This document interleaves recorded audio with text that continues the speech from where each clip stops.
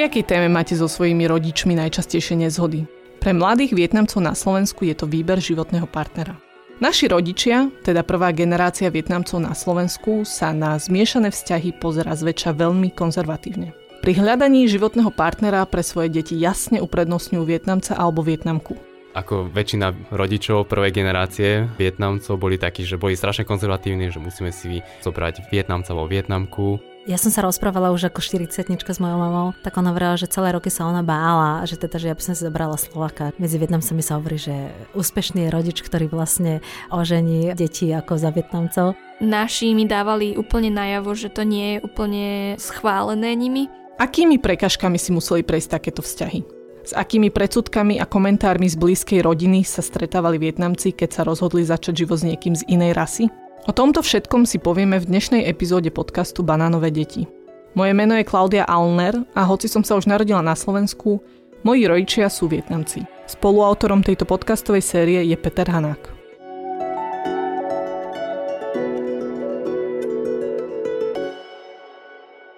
V minulej epizóde tohto podcastu sme si povedali, s akými predsudkami či komplexmi sa museli vysporiadať Vietnamci a Vietnamky už pri randení. Boli to komplexy, ktoré prechovávali mladí Vietnamci kvôli svojmu vzhľadu. Nguyen Thanh Cuong, ktorý je z prvej generácie Vietnamcov na Slovensku, hovorí, čo prežíval vtedy on. Častočne aj z mojej strany, alebo z strany niektorých chalanov, že tá handicap, vlastne keď bereme, že my sme nižšieho vzrastu, menej atraktívni po fyzickej stránke ako tí západniari a tak ďalej, tým pádom sa nastávajú citlivejšími osobami voči týmto situáciám. Že vlastne prečo? Lebo my sme menej atraktívni alebo menej cenní, že vlastne ten pocit menejsenosti tam funguje dokonale. Že prečo sme tak na to reagovali tak impulzívne? Bo v nevedomosti sme sa tak cítili a takto reagujeme. Alebo to boli predsudky, ktoré prechovávala spoločnosť voči vietnamským ženám, keď mali vzťahy s mužmi zo západu. Hovorí Zana Duongova z druhej generácie. Zana žije s rodinou v Nitre, pracuje v rodinnom biznise a pomáha Vietnamcom s oficiálnymi dokladmi a papiermi. Čo sa týka predsudkov voči vietnamským ženám a Európanom, keď si majú zobrať vlastne európskeho partnera za manžela, tak ja som sa s ním stretávala od malička. Či už vlastne z tej blízkej rodiny, ako sú rodičia, alebo z tej vzdialenejšej, čo sa nachádza vo Vietname. Ja som sa narodila vo Vietname a prišla som na Slovensku, keď som mala 2 roky a pol. No a tým, že vlastne bývam aj v Nitre, tak som sa tu stretávala skôr úplne s minimum Vietnamcami, pretože v tom čase tu nebolo toľko Vietnamcov v tom mojom veku. A aby sa zamedzilo tomu, respektíve aby som vlastne mala viacej vietnamských kamarátov, tak naši chceli, aby som chodila na také rôzne spoločenské akcie, ktoré sa vyskytovali v Bratislave a raz za čas ešte aj na východe. Niekedy tuším, že aj v Prahe, to si už nepamätám. Celom to som už bola malá vtedy. No a naši vždy chceli, aby som mala za partnera Vietnamca. Snažili sa mi potom neskôr, keď som aj dospievala už, dohodiť zo pár Vietnamcov, ale tak nikdy to nedopadlo tak tým pozitívnym smerom, ako oni chceli. Všetky tieto predsudky mali v mnohých prípadoch vplyv na výber ich životného partnera. Napriek tomu vznikali už aj pri príchode prvých Vietnamcov na Slovensko zmiešané vzťahy. Poďme sa pozrieť na to, s akými bariérami sa museli vysporiadať niektorí druhogenerační Vietnamci. Niky, ktorá pracuje v jednom z bratislavských korporátov, žije väčšinu svojho života na Slovensku, ale zároveň 8 rokov žila aj vo Vietname. Jej rodičia žijú taktiež dnes na Slovensku. Niky po jej skúsenostiach vo vzťahoch s Európanmi aj s Vietnamcom si uvedomuje, že byť s Vietnamcom je pre ňu vhodnejšie, nakoľko je pre ňu dôležité, aby si rozumel s jej rodičmi nielen jazykovo, ale aj kultúrne. Možno, že som aj skúsila vzťahy s Európanmi a vždy tam boli ako keby nejaké kultúrne problémy a ja som to proste cítila, že mi to nestačilo. Že vlastne pre mňa bolo veľmi, veľmi dôležité, aby ten môj partner si rozumel aj s mojimi rodičmi, aby sa vedel aj s nimi dorozumieť a jazykovo a potom aj kultúrne vnímať, prečo pre mňa je podstatne dôležité, aby som sa vrátila na Slovensku pri tých mojich rodičoch, alebo prečo je pre mňa strašne dôležité, aby som poslala 5 miliónov Vietnam do dong na tet mojej babke do Vietnamu, alebo tak proste tie kultúrne veci, ako keby sa mi už po niekoľkých vzťahoch s Európanmi nechcelo vysvetľovať.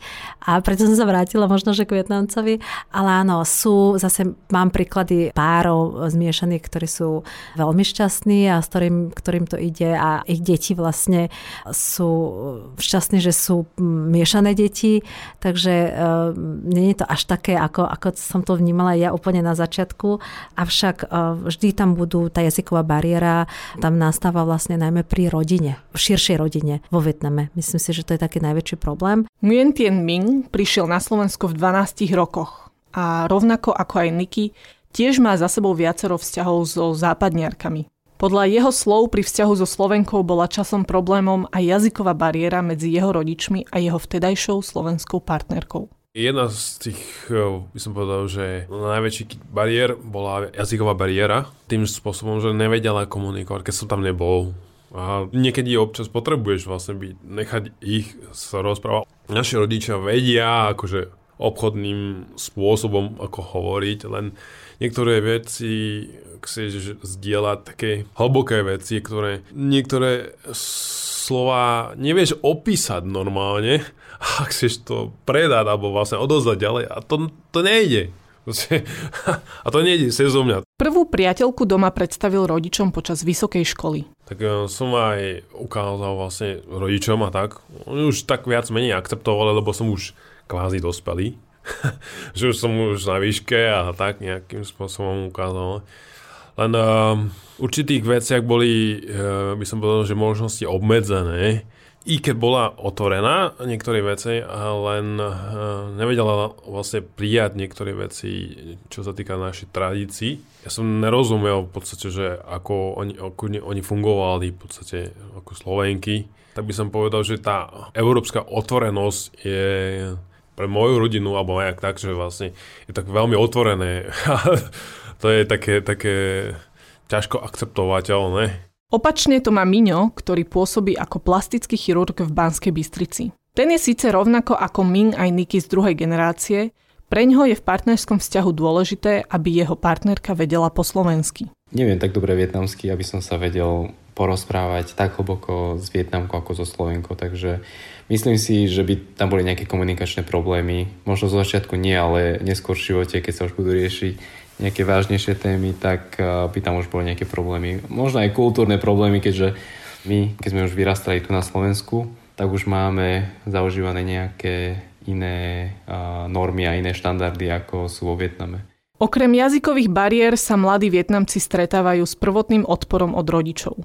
Hovorí 26-ročná Kvet. V súčasnosti má dlhoročného slovenského partnera. Moji rodičia ma vychovali v tom, že priateľstvá sú úplne v poriadku, ale prespávanie už napríklad nie. Že už akoby keď je to taký hĺbší alebo intenzívnejší moment v tom vzťahu, tak už je to príliš.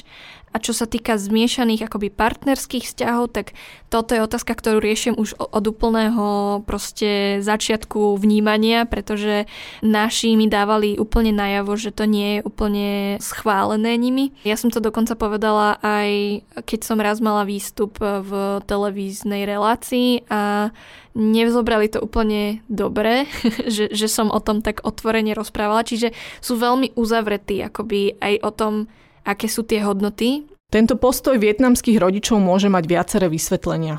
Od toho, že si chcú jazykovo aj kultúrne rozumieť s partnerom svojho dieťaťa, cez obavy z rozpadu zmiešaných vzťahov až po problémy, ktoré sme podrobne rozobrali v minulej epizóde tohto podcastu.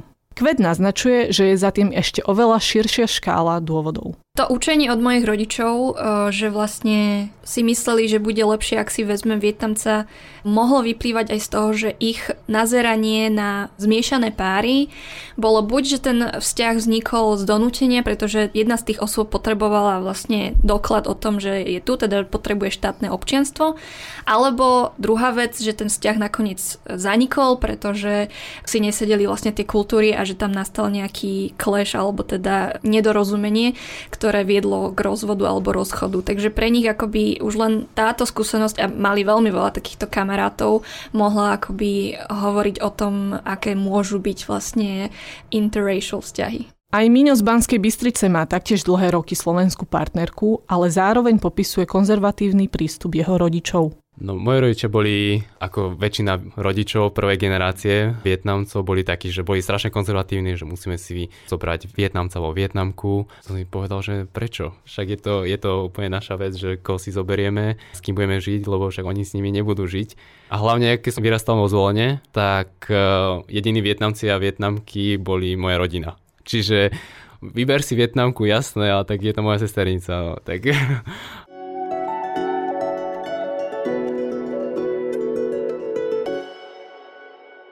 Prinášame na Slovensko najširšiu ponuku vysokokvalitných ázijských potravín pre modernú gastronómiu. Chuť a vôňa exotickej Ázie. To je Foodland.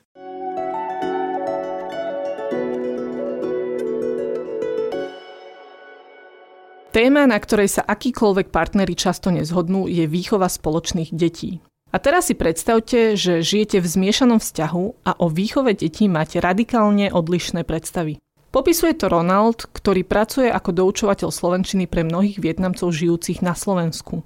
Ako syn Slovenky a Vietnamca to zažil doma. Častokrát rodičia mali nezhody vo výchove. Keď som bol napríklad že v puberte a chcel som ísť von s kamošmi, dať si pivo a pokecať, tak mama s tým bola úplne OK. Bola taká, že však nech sa zabaví, vieš, veď sa vráti a všetko je v pohode, lebo aj ona je zvyknutá na to. Hej, na Slovensku je to kvázi normálne.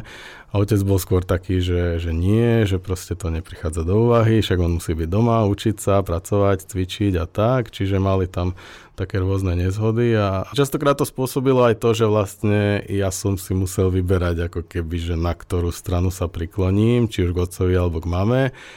A možno to bolo častokrát aj také, že som si vybral tú mne vhodnejšiu v tej dobe, hej, 13-ročný, 14-ročný, neviem, vhodnejšiu a vybral som si možno aj tú zlú, vieš, tak a potom z toho boli možno nejaké ďalšie komplikácie, na ktorých sa potom znovu pohádali rodičia, čiže tá výchova je komplikovaná, hej. Nezhody vo výchove potvrdzuje aj pán Viet Phuong, ktorý prišiel na Slovensko v roku 82. V jeho manželskom vzťahu so Slovenkou to bol jeden z najzásadnejších problémov. Skôr boli tie nezhody či v tých názoroch, svetonázoroch, v hodnotovej orientácii a hlavne vo výchove detí. Moja bývalá manželka, že všetko, že treba im nechať, akože prirodzene dať im voľné ruky, než ja som bol zvyknutý v tej výchove, tej vojenskej, spartianskej vo Vietname a takisto som to uplatnil na výchovu svojich detí.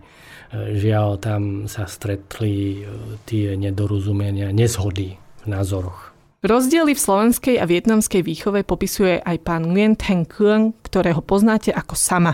V slovenskej rodine zdôrazňujeme napríklad tú osobitosť toho dieťaťa. Vo vietnamskej rodine vlastne často je to zabudnuté, že nerešpektujeme toho malého človečika ako osobu, ale on musí podriadiť vlastne niektorým pravidlám v tej rodine. Ale v slovenskej rodine nie. Zdôrazňujeme, že aha, ty môžeš byť iný, úplne iný.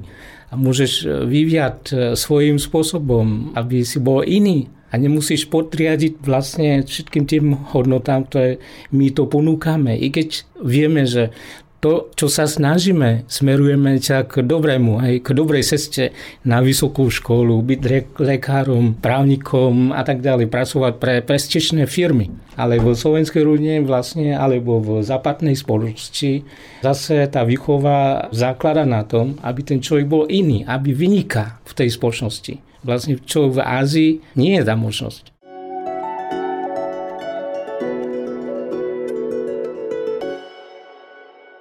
Už v druhej epizóde tohto podcastu sme si povedali, že prudké reakcie na zmiešané vzťahy majú aj Slováci.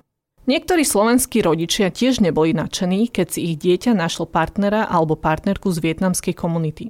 Pán Nguyen Viet Phuong bol ženatý so Slovenkou a majú 2 dospelé deti. Na začiatku bola jej rodina zásadne proti tomu manželskému zväzku. Neviem, či by som to tak nazval, že to bol prejav rasizmu. Ja skôr si myslím, že to bola tá xenofóbia, ale tá prirodzená xenofóbia, pretože v tom regióne, na tom východe, keď ľudia ani celý život nevideli nejakého cudzinca, čiže nemali možnosť, ako sa oboznámiť s tým multikulturalizmom.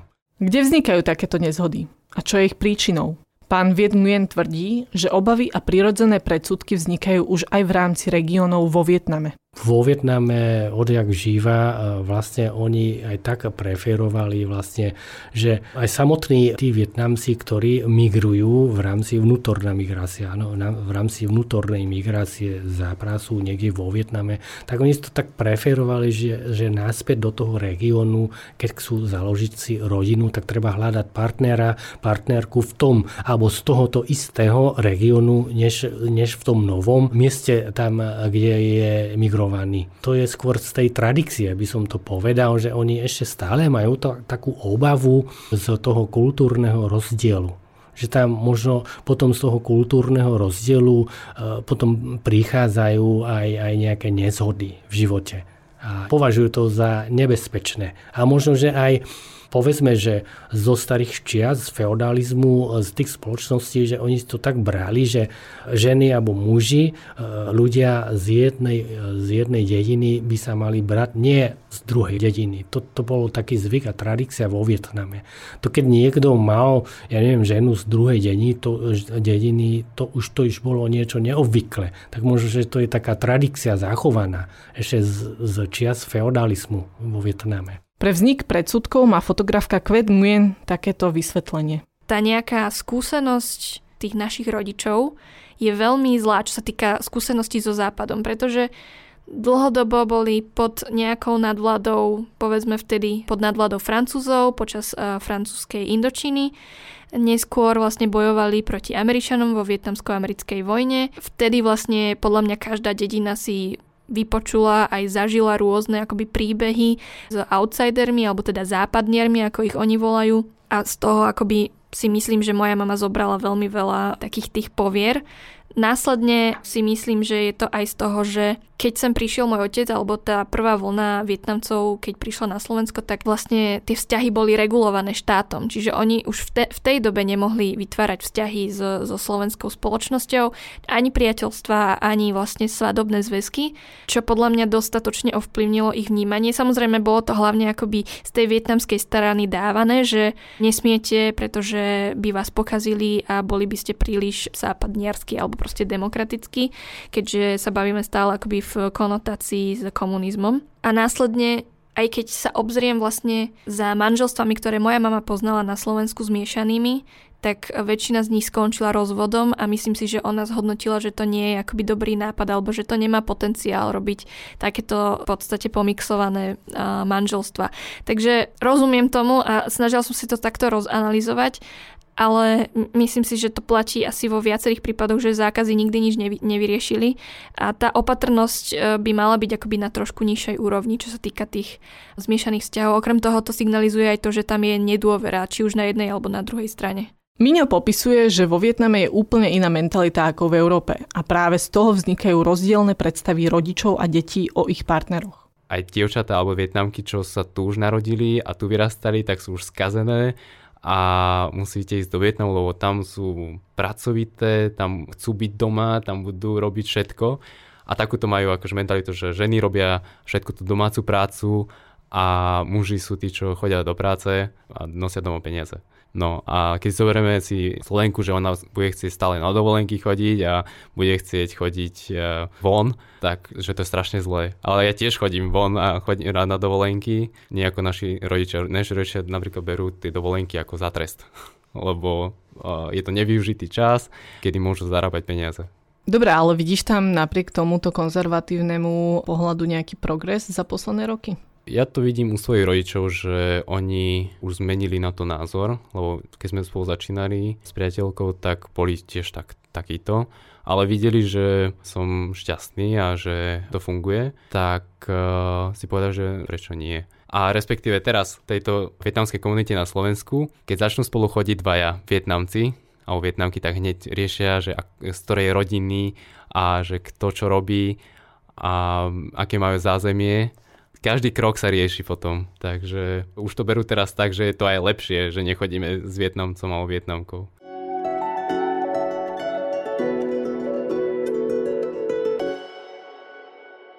Napriek problémom a konzervatívnym názorom prvej generácie sú tu však medzi nami aj takí, ktorí si našli slovenských partnerov či partnerky a založili si vlastné rodiny.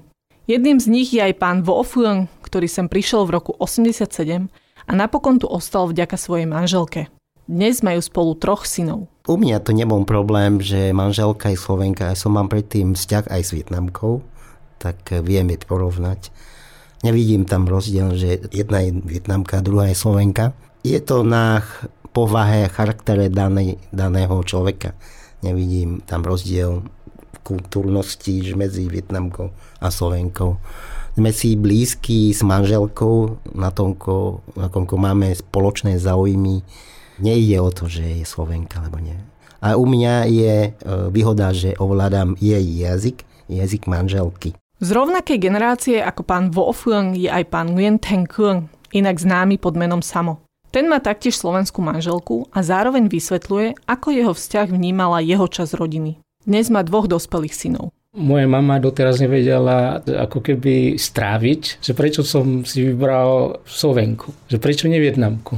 I keď ako bola x-krát tu a zažila príjemné chvíle aj v rámci rodiny a tak ďalej, chodili sme na túry, pochopili, ale ja postupom času chápem prečo. Tá jazyková bariéra, jazyk to nie je len jazyk, to je prejav lásky, to je súbor kultúry, zvyklostí, rituálov, všetko dohromady, to je jazyk, nie je len reč. Hej, že vlastne tá rečová bariéra alebo jazyková bariéra je to bariéra vo všetkých týchto veciach, čo som spomínal, že vlastne keď nevedela nájsť cestu k tej žene, cestu pre tú kariéru, tak nevedeli nájsť to pochopenie. Vlastne ani tú lásku, ani porozumenie. Že si predstav tú situáciu, že babka sedí pri vnukovi, ale nevedela povedať ani slovo. Iba prejav lásky cez hladkanie alebo vľúdne pozeranie. To nestačilo. Pre toho vnuka ani pre tú babku. Ona hovorila jednu vetu, že je to strata nielen syna, ale vnukov. To ako mne hovorila, neviem to po slovensky, lepšie prekladať, ale hovorila po vietnamsky, že mrt kon mrt čau. Že vlastne to je to, čo ma aj trošku zabolelo, lebo často si uvedomujem vlastne moju chybu. Som nevedel ich naučiť ten vietnamský jazyk. Keď som kvôli práci alebo kariére prakticky zabudol na úplne základnú vec v mojom živote urobiť. Vychovať deti tak, ako chceli nielen iní ľudia, ale vlastne najbližší. Opäť sa vraciame k pánovi Vo Phuong. Odpoveda na otázku, či mali s manželkou Slovenkou akékoľvek kultúrne nedorozumenia. Ja mám šťastie, že manželka je veľmi chápavá. Ona má pre mňa veľké pochopenie.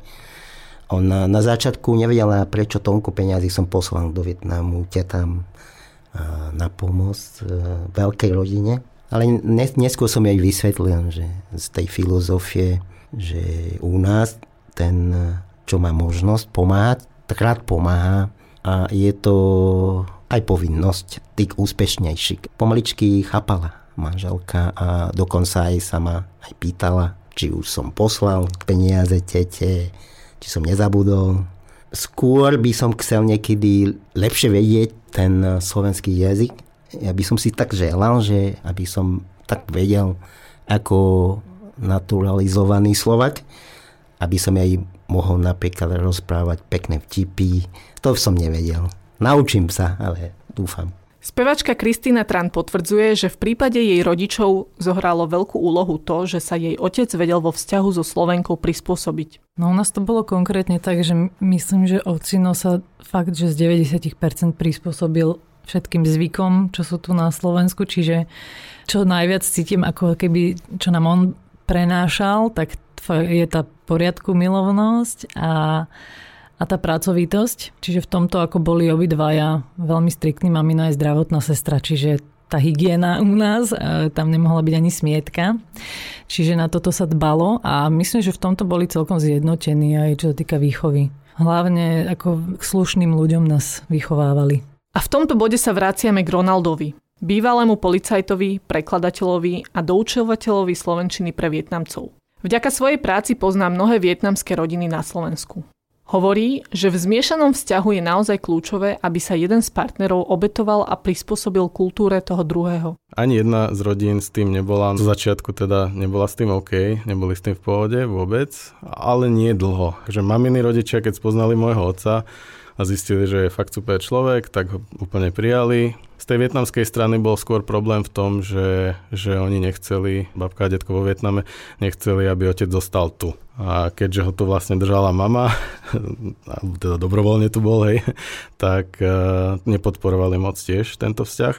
Ale potom, už keď potom prijali počase, že dobre, už je naozaj rozhodnutý otec, že tu zostane a potom spoznali aj mamu, že ju zobral do Vietnamu a mama je tiež taká multikulturálna, že sa vie ako keby prispôsobiť, hej, lebo nie je to bežné, že sa Slovenka prispôsobí Vietnamcovi, alebo aj naopak.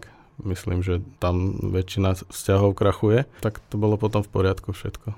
Kristínin otec sa teda prispôsobil a slovenská rodina si ho obľúbila. On nemal nikdy problém. Ja myslím, že aj veľa Vietnamcov tým, že sú takí usilovní a oni sú takí pokorní všetci, teda väčšina, tak si ich ľudia obľúbia. A tak to bolo aj napríklad v rodine našej, z maminej strany.